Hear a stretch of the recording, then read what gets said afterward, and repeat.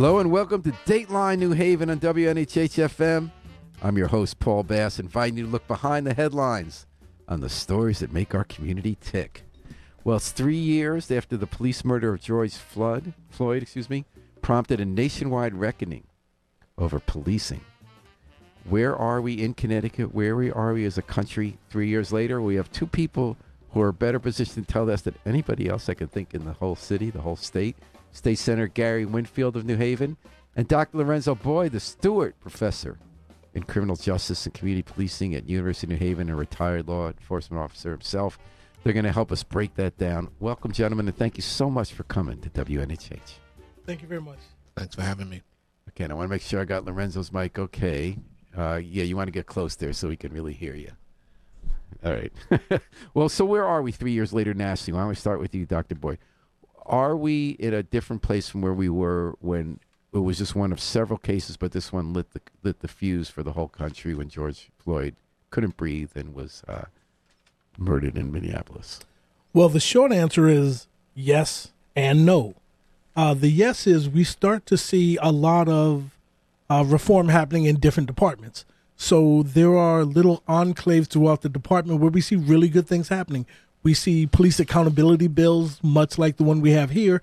Different states are starting to do that. The no part is we really need national reform. We need national standards, but we haven't even begun to scratch the surface with national reform. And when you say that you're involved in a lot of national organizations, are you talking about civic organizations, police organizations, or are you talking about Congress? Because Congress ain't happening. Tim Scott tried to do a bipartisan bill, didn't happen. What kind of change do you think needs to happen, and where can it happen from? I think it needs to be governmental change, and I think it needs to be legislative reform.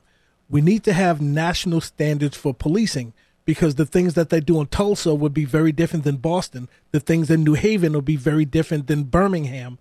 And we need to have standards so that everyone in policing understands this is your job. And we're trying to move away from law enforcement, which is 90% reactive, to more policing, which is more service-oriented. And that's the thing that's going to build bridges with the community. So in Minneapolis, there was a move to defund the police when there were demonstrations and some riots after George Floyd. And then the city council majority had supported defunding, quickly did not. A mayor was reelected not for defunding. And now, 3 years later, the U.S. Justice Department has come in with a report showing endemic racism in that department and violence, and now there's going to be a consent decree. Is consent decree one of the main avenues of how we reform policing in America? It is. In Minneapolis, the three scariest words for policing were uttered: patterns and practices. It's not just what officers are doing individually on the street. This is talking about what the department is doing department-wide. It is so egregious that the Department of Justice said we need to come in and not only oversee, because they have an overseer now with their department, but they also now have a consent decree. We are going to come up with policy and make sure you follow these policies, because we can't trust you to police yourselves. So that's a huge step, I think, in the right direction. It's unfortunate that we had to go there, but we all saw what was going on, so it was needed. And Dr. Boyd was not in New Haven yet, Gary, when you and I watched East Haven come under one of those consent decrees that Justice Department came down, and their lives were threatened by the police chief in East Haven saying, I can't protect your safety if you ride around with our officers. You talk about Birmingham, East Haven, they actually would be caught on camera saying, we're going to pretend you have a gun, and they used to beat people up, and, pretty often they murdered one man. And how's that worked out, Gary, the consent decree? What do you think? Well, I think those of us who've been around long enough still have memories of an old East Haven, but it's certainly not what it was. I think, to the question you were asking, Dr. Boyd, the issue of consent decrees largely has been how we've dealt with. Were there any during the Trump administration, or was there a 4-year pause and a going back? I'm trying to remember. I thought they were not in favor of those consent decrees. That was Obama and Biden. Most of the consent decrees during the administration of number 45 were actually rolled back. So we took a step backwards under that administration, I think. But now we've kind of brought them back. Yeah, well, you had a president right? We had a president who believed that, when you put the suspect in the car, you bump their head. So clearly, clearly that was a direction they wanted to go in. I was just going to make the point that had been largely how we were doing things. But as you suggest, Paul, the conversation has shifted to what can we do in law to make this standards exist, to make the way that the relationships between the police and communities exist a different thing, to make it more standardized and to make people who've experienced the wrong end of policing feel safe. And I think that's an important conversation that we've begun here in Connecticut, and that nationally we certainly need to have much more of. Well, Gary, I remember because I covered your campaigns when you ran first in 2008 for state representative. Now you're state senator. Changing that relationship and having better rules for policing was at the center of your campaign. It was activism you had done before that. In your before in the, 12 years before George Floyd, when you were in legislature, you went piece by piece, step by step. You got rules about profiling, documenting racial profiling. You got rid of the death penalty. I mean, that was kind of a big lift. That took a bunch of years. But then when George Floyd happened, the protest, you seized the moment to introduce legislation. And if I have it right, that the main thing you were going after at that year was qualified immunity, that if police officers kill someone, act really outrageously outside the rules, they're not protected, they can be sued individually. Was that what? So that was the main conversation. I'm not sure that was the main thing we were going after. So let me take us back slightly. So you are correct that after the killing of George Floyd, I recognized that there was a moment, and about 5 minutes when the whole country was saying we'd rather police, right. And that was like across parties and race until Fox got it back. To me, what happened was I got a call from a reporter, and the reporter asked me, how does this impact Connecticut? And this was, I think, a day after it happened. And I recognized in that moment that if I spoke and said certain things, you might be able to set certain things in action. So I said, well, Connecticut is not much different than anywhere else. Ferguson wasn't Ferguson until it became Ferguson, and all of these places are not what we now understand them to be until they become that. And I think it's a moment for us to move forward with police accountability. What people don't recognize, because they see the 2020 bill, they don't recognize, as you suggested, that we were going piece by piece until 2015, actually. In 2015, that's when I did the first multi-section bill. That was followed up by a bill in 2019 after the incident with the Yale police and the Hamden police in New Haven, which was also multi-section. And then there was supposed to be a break, right? Normally there's a break between these things because if you don't have a break, there's a lot of pressure and people feel like you're just going back to the well. But with the advent of the incident with George Floyd, it was an opportunity to talk about this. And so, yes. Governor Cuomo saw that same opportunity. Correct me if I'm wrong, was it about having public records of police misconduct thing on the files, or was it about qualified immunity that he got something to do with the legislature there, Governor Cuomo, in those 5 minutes? I can't remember what So, happened.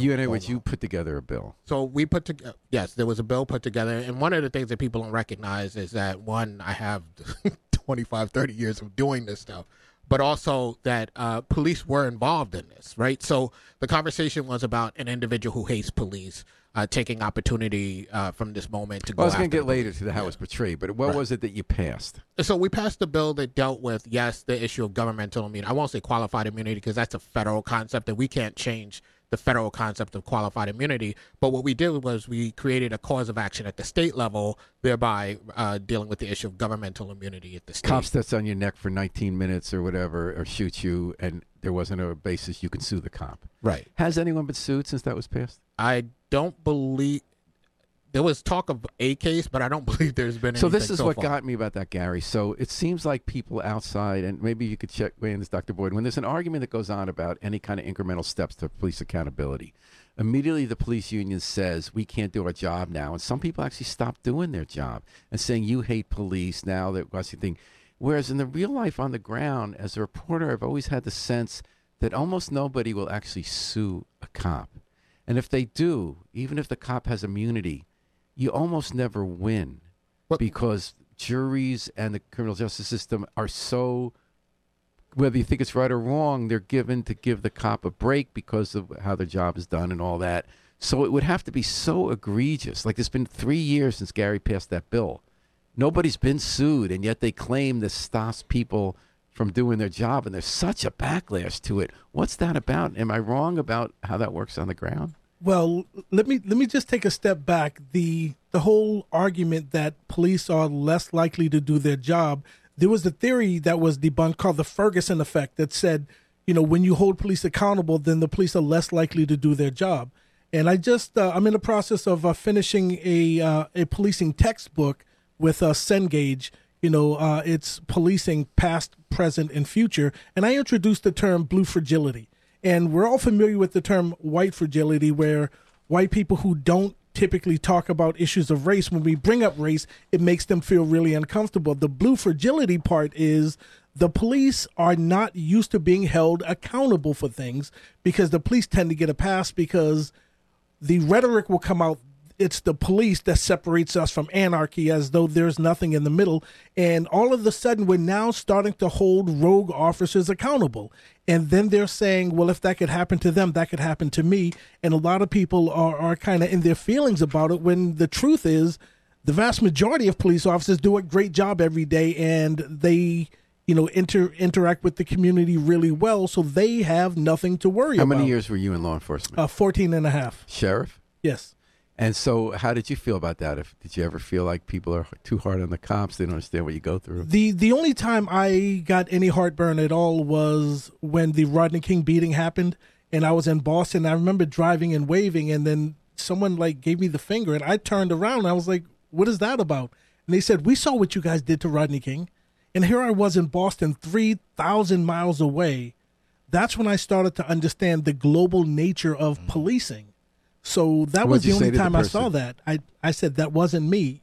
You know me. I've been in this community, because when I take off my uniform, I'm in the same community. I live in the same area. I shop at the same stores that I pass when I'm in uniform.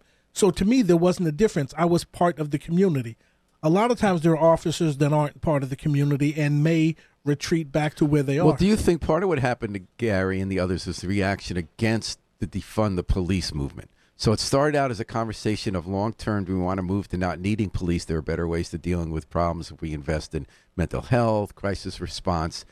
And then the country was convinced that everybody wanted to get rid of police departments. So that even in New Haven, I would say in liberal neighborhoods and neighborhoods of color, people said, we don't want to get rid of the cops, we just want them to do their job better. Mm-hmm. Did that get in the way of efforts like yours, Gary, to have an intelligent conversation and try to hold rogue cops responsible? Sure. The conversation about defunding the police, I think, is a smokescreen. But yes, it did come into play in not only the 2020 bill, but before we had really coined the term, it came into play in the 2015 and 2019 bills. But what's interesting about that conversation to me is, over the years, as I've done the pieces of what became the scheme of police accountability in Connecticut, the police would often come and oppose what we were doing. And one of the things that they would say is, you guys have us out here doing all of this stuff we shouldn't be doing. You have us operating as social workers. You have us operating as one thing or the other. You should take that away and let us do our job, which is essentially what we're talking about. That's what always amazed me about this thing, because when community policing started in New Haven in the early 90s, what I heard from so many conventional cops was, we can't be social workers. We're not social workers. Why are you dumping it in our lap? And I'm actually very sympathetic to police officers about the kind of stuff they deal with, they're not trained for, and that we haven't solved as a society, like homelessness and mental health. But then when the proposal was to spend on that, as Gary said, people said, oh, you're taking away our money. It's how it's framed. I think that's the problem. Saying the words defund the police is problematic even to me. What we're talking about is resource reallocation. It's the same song and dance every police chief and every mayor or every city manager has every single year. We have a finite amount of money coming from the state or coming from taxpayers. How do we allocate this money? And what a lot of people in the community are saying, traditional policing, the way we currently doing it, can be improved. Can we reallocate some of this money that we use to fight crime? Well, in New Haven, we have a very modest crisis response team. It took a few years. They seem to be doing a good job. Mental health people go out and work with people in crisis. The goal is one day have 10% of the 120,000 911 calls dealt with. So it's not going to take a big piece out of it, but the idea is that this can stop those terrible interactions. Gary, do you think they're making a difference? Is this the right way to go? Is this what you had in mind?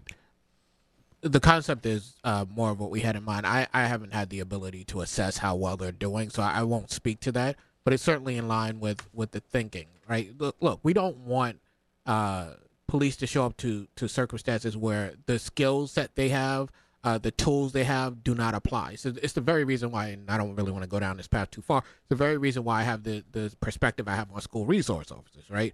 I think when we talk about police being in a setting, they should be appropriate for that setting. And there are places where they're appropriate. There are places where they're not. And I agree with the police who came and asked us to reallocate resources that we should be doing that. And then you did it, and you called the cop hater. And now every time we write about a crime, just to be honest here, every time there's an independent, a crime that you really wish hadn't happened, and you really wish the person be arrested for shooting somebody to death, they'll say, Senator Winfield got what he wanted by having a police accountability bill. How does that feel, Gary? I mean, we're laughing now, but how does that feel? To be honest, I'm almost, at this point, it happens, as you suggest, almost every time. It's pretty automatic. I think there's an automatic key like Alt W that they all press. I feel like I'm almost immune to it. I get it. I get why people have that perspective. But it has not deterred me from doing what I know to be the right thing. And I would remind people, all of the police accountability that I've done has had police involved in it, in the crafting of it. So it's not, and I have a long history. So this is not done by. You were in the military, right? You were in the I was Navy? in the military. I've been an activist since I was 18, talking about issues of policing, involved with police in one way or the other. This is not somebody who woke up and said, I hate the police, and has the ability, because I'm in the legislature, to do legislation. This is someone who is engaged with police, who has a long, 30 plus years, who has a long history of being involved in this, and wants to make this relationship between the police and communities, particularly the black community, a better relationship. And we're talking about 3 years after George Floyd, Black Lives Matter protest, and the continuing slaughter in our street by people with guns, AR-15s, and we're talking about that. Where are we now 3 years later? State Senator Gary Winfield and Dr. Lorenzo Boyd, the Stewart Professor in Criminal Justice and Community Policing at University of New Haven. So we just finished the state legislative session, Gary. As usual, you're quoted often because you're now the chair of the Senate chair of the Judiciary Committee. All these bills come before you and get molded with you and by you about how we're going to police in our state. How did it go this session? What did you win? What did you not win? What got done? What didn't get done? So largely, we didn't deal with police. As you know, one of the big bills this session was the governor's gun bill, which started off as a humongous bill and got pared back, as bills tend to. One of the big issues there was about what they were terming serious firearm offenders. And you familiar with this, Dr. Boyd, when you talk about the small number of people who commit the most, and you're often involved in studies like this that look at who's committing the crime and how best to deal with that small number. And you may remember that the conversation when the mayors came before my committee turned into this whole conversation about me wanting to let these serious firearm offenders be out in the community and shoot folks, because I had opposition to the proposal that had come before us. What had happened was we had a proposal that would that ostensibly was to get people who were the shooters, but would take any young person on the street who happened to have a gun, which is illegal, and there are already penalties under the law for that, would take any of them and apply these provisions to them. And so my issue was, if we're saying that we want to get those who are serious firearm offenders, we should craft it that way. And let's just tell people what it was. Do I have it right that the proposal before you, Gary, was to say if someone's already been involved in serious firearm offenses and then they're arrested again, we're not going to make it as easy for them to be out on bond. And if they are convicted, we're not going to make it as easy for them when they've had a couple of these to get early release. Am I right? And there's going to be a special docket for prosecuting those crimes. That sounds more like what we wound up with than what we actually had at first. And I think their reading of what they had at first was what you say. And you were saying it's not going to work out as expected because they're the kind of people who might have been with a bunch of people and had a gun, and we call it a serious offense, but they never actually shot anybody, that kind of thing. Right. So what happened in the end? Did you get that compromise? So I rewrote it. That's what. And how does it work now? So it works that you have to have had the prior conviction, and the types of things that you would be convicted for would be some serious things. You'd have to have a murder, an assault, certain serious offenses that you've already. And what happens if you have that and then you're arrested with a gun? Then that's when all of the provisions, right? So if you have, the prosecutor can make the application that you get a 30%, up to 30% bail. They can revoke your bail. They can do all of the things that they wanted to do originally, but it actually now applies to the right set of people who are actually doing damage in our community. So I want to ask Dr. Boyd and Senator Winfield whether, again, I'm out to lunch on this because you deal with this. Remember how we just talked about with community crisis response and mental health that there should have been a grand bargain because the most conservative police say we're not social workers. The people who said move some resources away, we say you're not social workers. But then when it came time to not make them social workers, they couldn't agree. I'm wondering about this on the bond issue. So on the one side, they say too many people are getting out of prison who just committed a serious offense because they're able to make bond, or they're getting a release because of COVID and they're committing more crimes, and we don't want the most violent people to do that. People on the other side, I'll say people like us in this room, we say so many people get jammed up for life and kept behind bars when they haven't been convicted of a crime, or if they get a second chance that's better for society, that they don't just keep them locked up, but that we have over-incarceration. And that everyone seems to agree that what we're concerned about is a very small number of people who are out shooting people. And then, so I don't understand why the grand bargain can't be to have no bond. Why do we need bond? Bond just jams up people who are poor, and it's done based on the ability, if you're poor or if you're involved. I did one case where the guy was involved with a really heavy-duty gang. So he shot somebody, he had this really high bond, and he got out even though he was a danger, and he fled. But you got all these other people who the only reason they're behind bars is because they're poor and they get in more trouble. Why couldn't everyone just agree that there's a very small number of people who pose a threat, you convince they pose a threat, have nothing to do with money, don't have a whole industry of bail bondsmen, keep them behind bars, and everybody else you don't lock them up pre-trial, and you don't have a whole business, and you don't have criminal justice based on income. Why isn't that great? Why am I so out to lunch and thinking that can't just happen? I don't think you're out. You make the law, you have to know, and where you study this. I am obviously out to lunch because it's not happening. It seems to me when I listen to debate, everybody kind of agrees while they're yelling at each other. You even agreed that you felt that you're okay with a bill that had a very small number of people who weren't going to be put back on the street. As long as it was the small number of people. It was the right people. Yeah, as long as it's the right people, which has always been my position. I don't think you're out to lunch. I think there are a lot of people with different interests involved here, right? In the space where I am, where you have Democrats and Republicans, and then you have a spectrum of Democrats, they have to go back and explain why they've done what they've done to the people they represent. And that is often a difficult thing to do. So part of it is the way people hot dog crime. Sure. So you say, like, just if there's a bad crime but everyone's scared, you could say Gary Winfield wants the people out of prison. But isn't it, were you also talking about the bail bond industry? Because it doesn't serve, does it serve, Dr. Boyd, any purpose for society to have a bail bond industry? Well, people would argue that it does, but unfortunately, it turns our jails and prisons kind of into debtors' prisons that many people are in because they can't afford to get out, as opposed to their level of seriousness. And the people we don't want to get out are the ones who do get out. Mm-hmm. Either they're rich and they're dangerous, or they're with the Bloods. I mean, I had one guy recently who was with the Bloods. He got out, and then he skipped town. He just shot someone.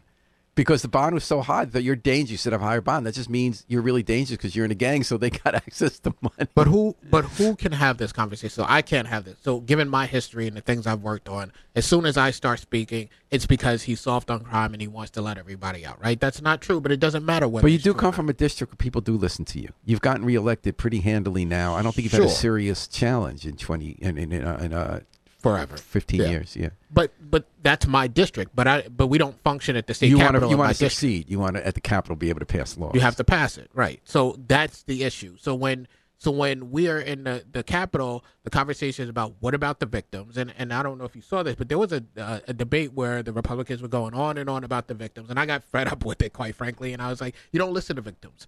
I mean, I've been a victim of, I think it's 14 crimes in my life.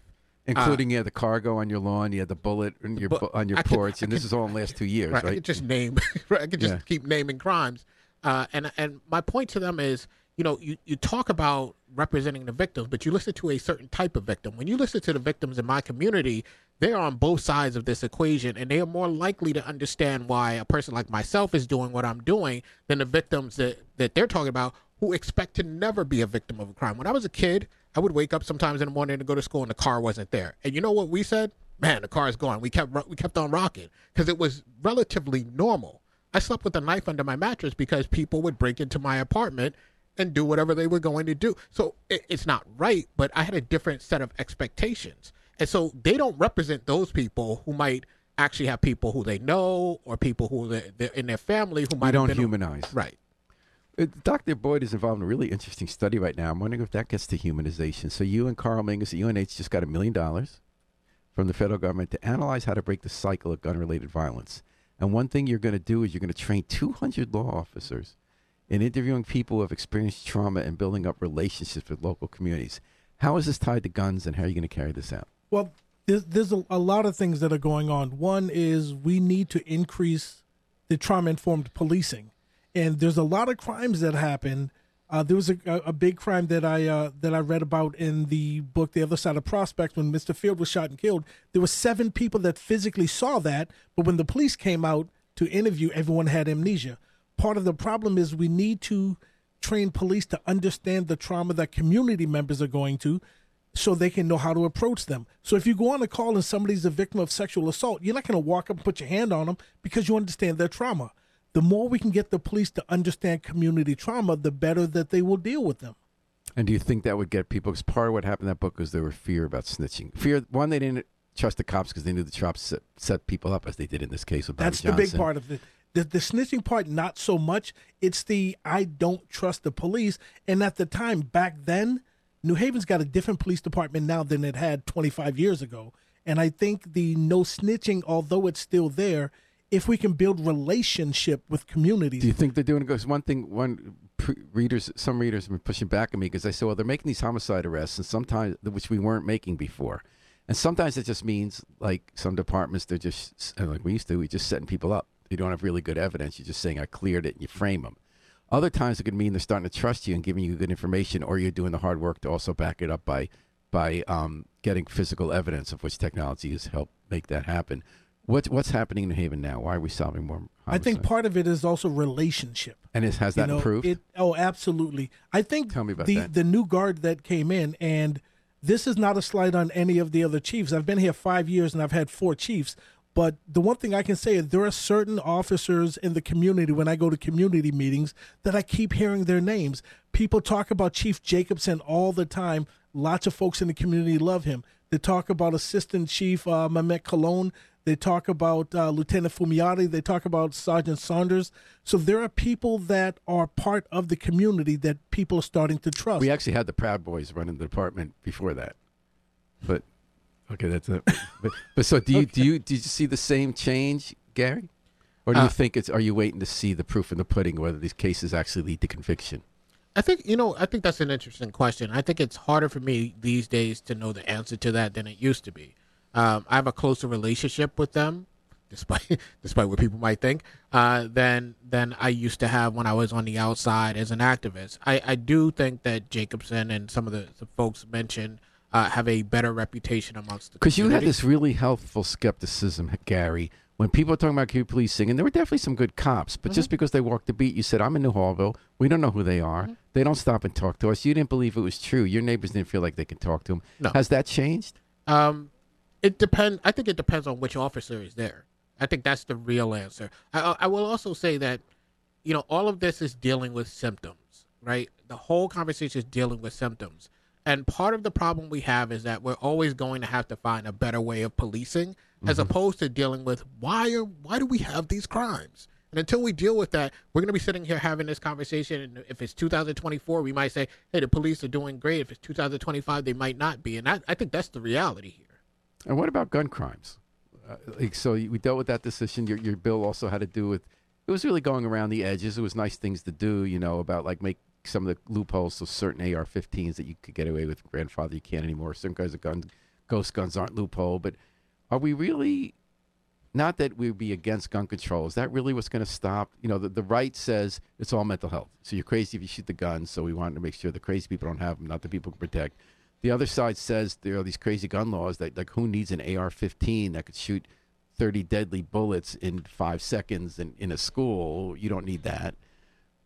Other people say we have such a gun-sick culture compared to other countries that no matter what the laws are, people are just going to keep shooting up everything. From studying this issue, and you now have the study, and from passing legislation, Gary, what have you concluded about the real route to stopping gun violence? When we talk about legal guns versus illegal guns, the vast majority of mass shootings that happen are actually guns that are legally purchased and legally in homes. So one, if there are guns in the home, then we need to find a much, much, much better way to secure the guns.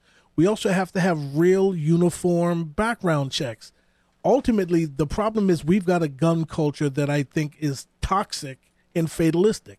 Unless we deal with that, the tragedy that happened in Sandy Hook, in my classroom, I said, now we're finally going to get common sense gun laws because these little kids were shot and killed in school. We kind of all thought that for 5 minutes, and then it happened again. They did get some kind of legislation after Uvalde, right? You actually had Cornyn and Sinema and Murphy pass something. But again, this gets back to my original question. I mean, your point's well taken that even getting little common sense law takes 10 years and some kind of crazy tragedy until people forget it. What's going to do it in a bigger way? I don't know that we can. I don't know that this country is equipped to do that because it's pretty obvious that guns are more important than kids. I mean, until we change that, I don't know that we can do anything. So, Gary, how does that motivate you when you're up there trying to push for gun legislation? So first, I want to make sure the gun legislation actually makes sense, and there's some stuff that even Democrats have put forward that I don't believe actually makes that much sense. But to the question of, well, let me start off with, I actually did not believe that we were going to pass common sense gun laws after Sandy Hook, and I actually went to the legislature when they had the commission. It said we are definitely not focusing on what's happening on a regular basis, the banal mass shooting that's going on over a period of time in our urban communities. And I was roundly ignored because that wasn't where we wanted to focus. But I think that we have a problem that goes back to the beginning of the Second Amendment issue, right? And you have a Supreme Court that has been crafted in such a way that they engineered to have an individual right that never existed. Right. The right is that you can have a militia that's funded. That doesn't mean you can walk around with an AR-15 that can mow down a bunch of kids. But it was also funded. It was also there for a reason, right? And that militia was there because the states, Virginia and Patrick Henry, for example, were concerned about the fact that the national militia, which was the original construct, the national militia might be busy with something else and they wouldn't be able to put down a slave revolt.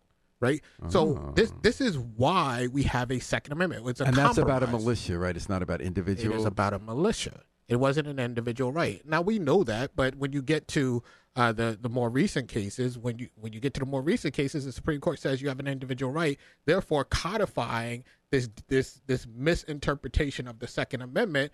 And I don't know how you undo this, right? So the question of how do we get there, I don't know. I think states are the laboratory of invention in this country, really. It's not the federal government. I think you have to have states where you have leadership pushing for the type of gun reform. And what would you like to see? Are you happy with what we got? Do you agree with Lorenzo that the culture is so sick that while you want to do this, it's not going to make the big difference that's needed? Like, what do you think when you walk in that building and you're doing this? Well, I mean, we're in Connecticut, right? So we've done just about everything you could do. So in the state of Connecticut, I do think we've made a lot of advancement. There are always going to be people who think you should do more, and I don't necessarily disagree with them. But in terms of where we said, so my question is, how far can legislation go to address the problem, or what else do we need to do? Well, I mean, I think legislation could go pretty far. Again, if you look at Connecticut, we've outlawed certain types of weapons, right? That we talk about on the news every evening, right? You can't. And has gun crime gone down compared to other states? Well, I mean, that's a loaded question too. Given I think the answer is yes. It's Sandy Hook. Yes, but it's also a loaded question. Given everything is dependent upon time. So when you were in the COVID-19 emergency, you had crimes go up, including gun crime, because of what was going on, right? Yeah.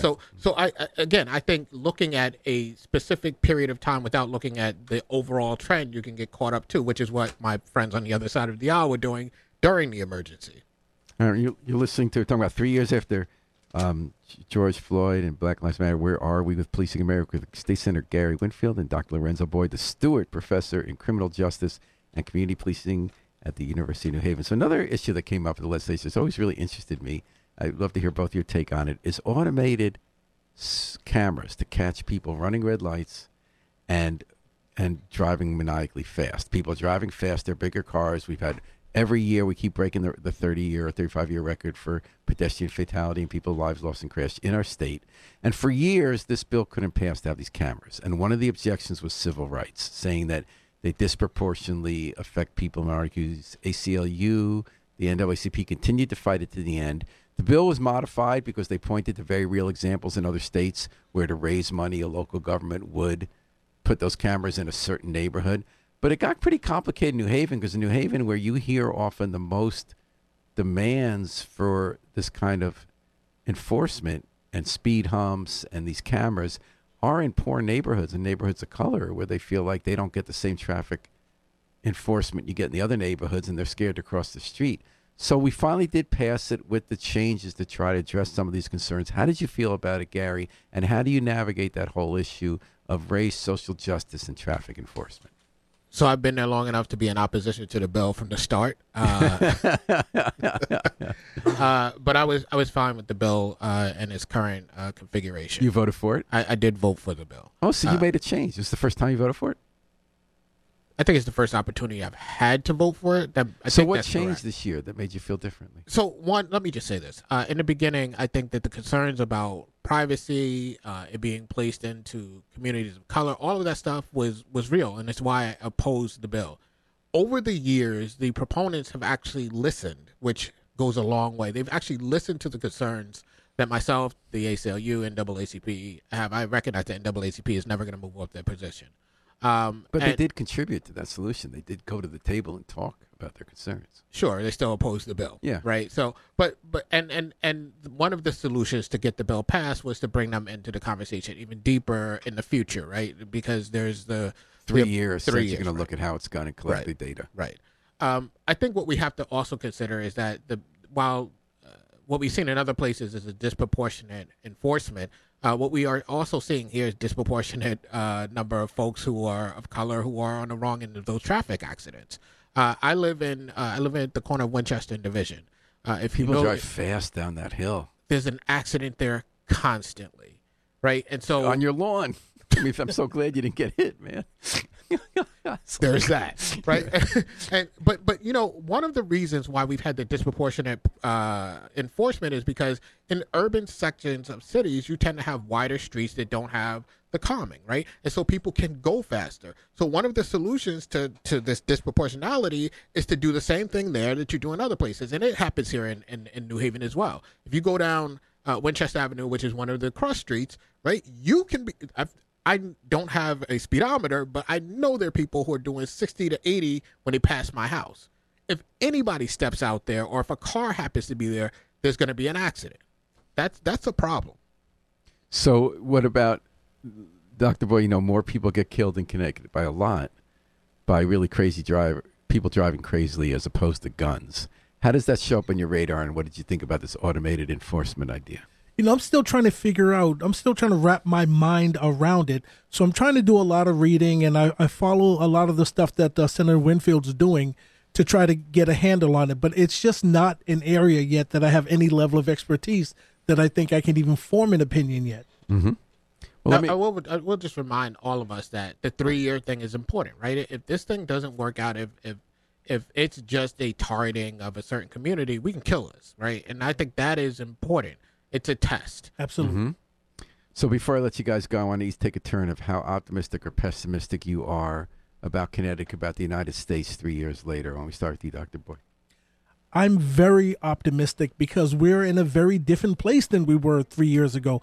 We're not nearly where I hoped we would be, but we start to see, even with the Derek Chauvin case, you see police officers, police commanders testifying against rogue officers where we wouldn't have seen that 5, 10, 20 years ago. Mm-hmm. So I think the needle is moving, but again, it's slow. And as the senator alluded to earlier, we spend a lot of time dealing with symptoms and we ignore the problem, because crime is not the problem. Crime is symptomatic of larger problems in society, and we're just not equipped or ready or willing to deal with the larger problems.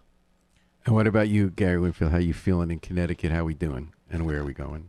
Listen, I'll just take us back to the campaign of Barack Obama, where he talked about the audacity of hope.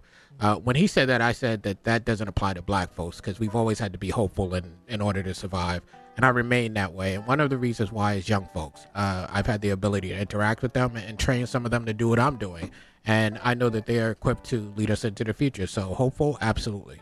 And do you feel you've made progress in 3 years in Connecticut? We're constantly making progress in Connecticut. I won't let us not make progress. All right. Well, that's a good note to end on, but not unrealistically. I'm not hearing unrealistic hope. I'm saying there's a reason for you to go back to the legislature, Gary. There's a reason for you, Dr. Boyd, to take that $1 million and train cops in trauma-informed policing and come back a year later and say how it's got a little better, right? Absolutely. All right. Well, thank you so much for joining us. And Thank thanks you. to Harry Drost behind the controls, as always. State Senator Gary Winfield, Dr. Lorenzo Boyd, the Stewart Professor in Criminal Justice and Community Policing. Thanks so much for sharing your insights. And now, back to work, guys. Good job. Thank you. We're going to take it out with the Afro-Semitic Experience performing I Wish I Knew How It Would Feel to Be Free from the group CD, A Plea for Peace. This is Paul Bass inviting you to fly free with us all day and all night long at WNHH, New Haven's home for community radio.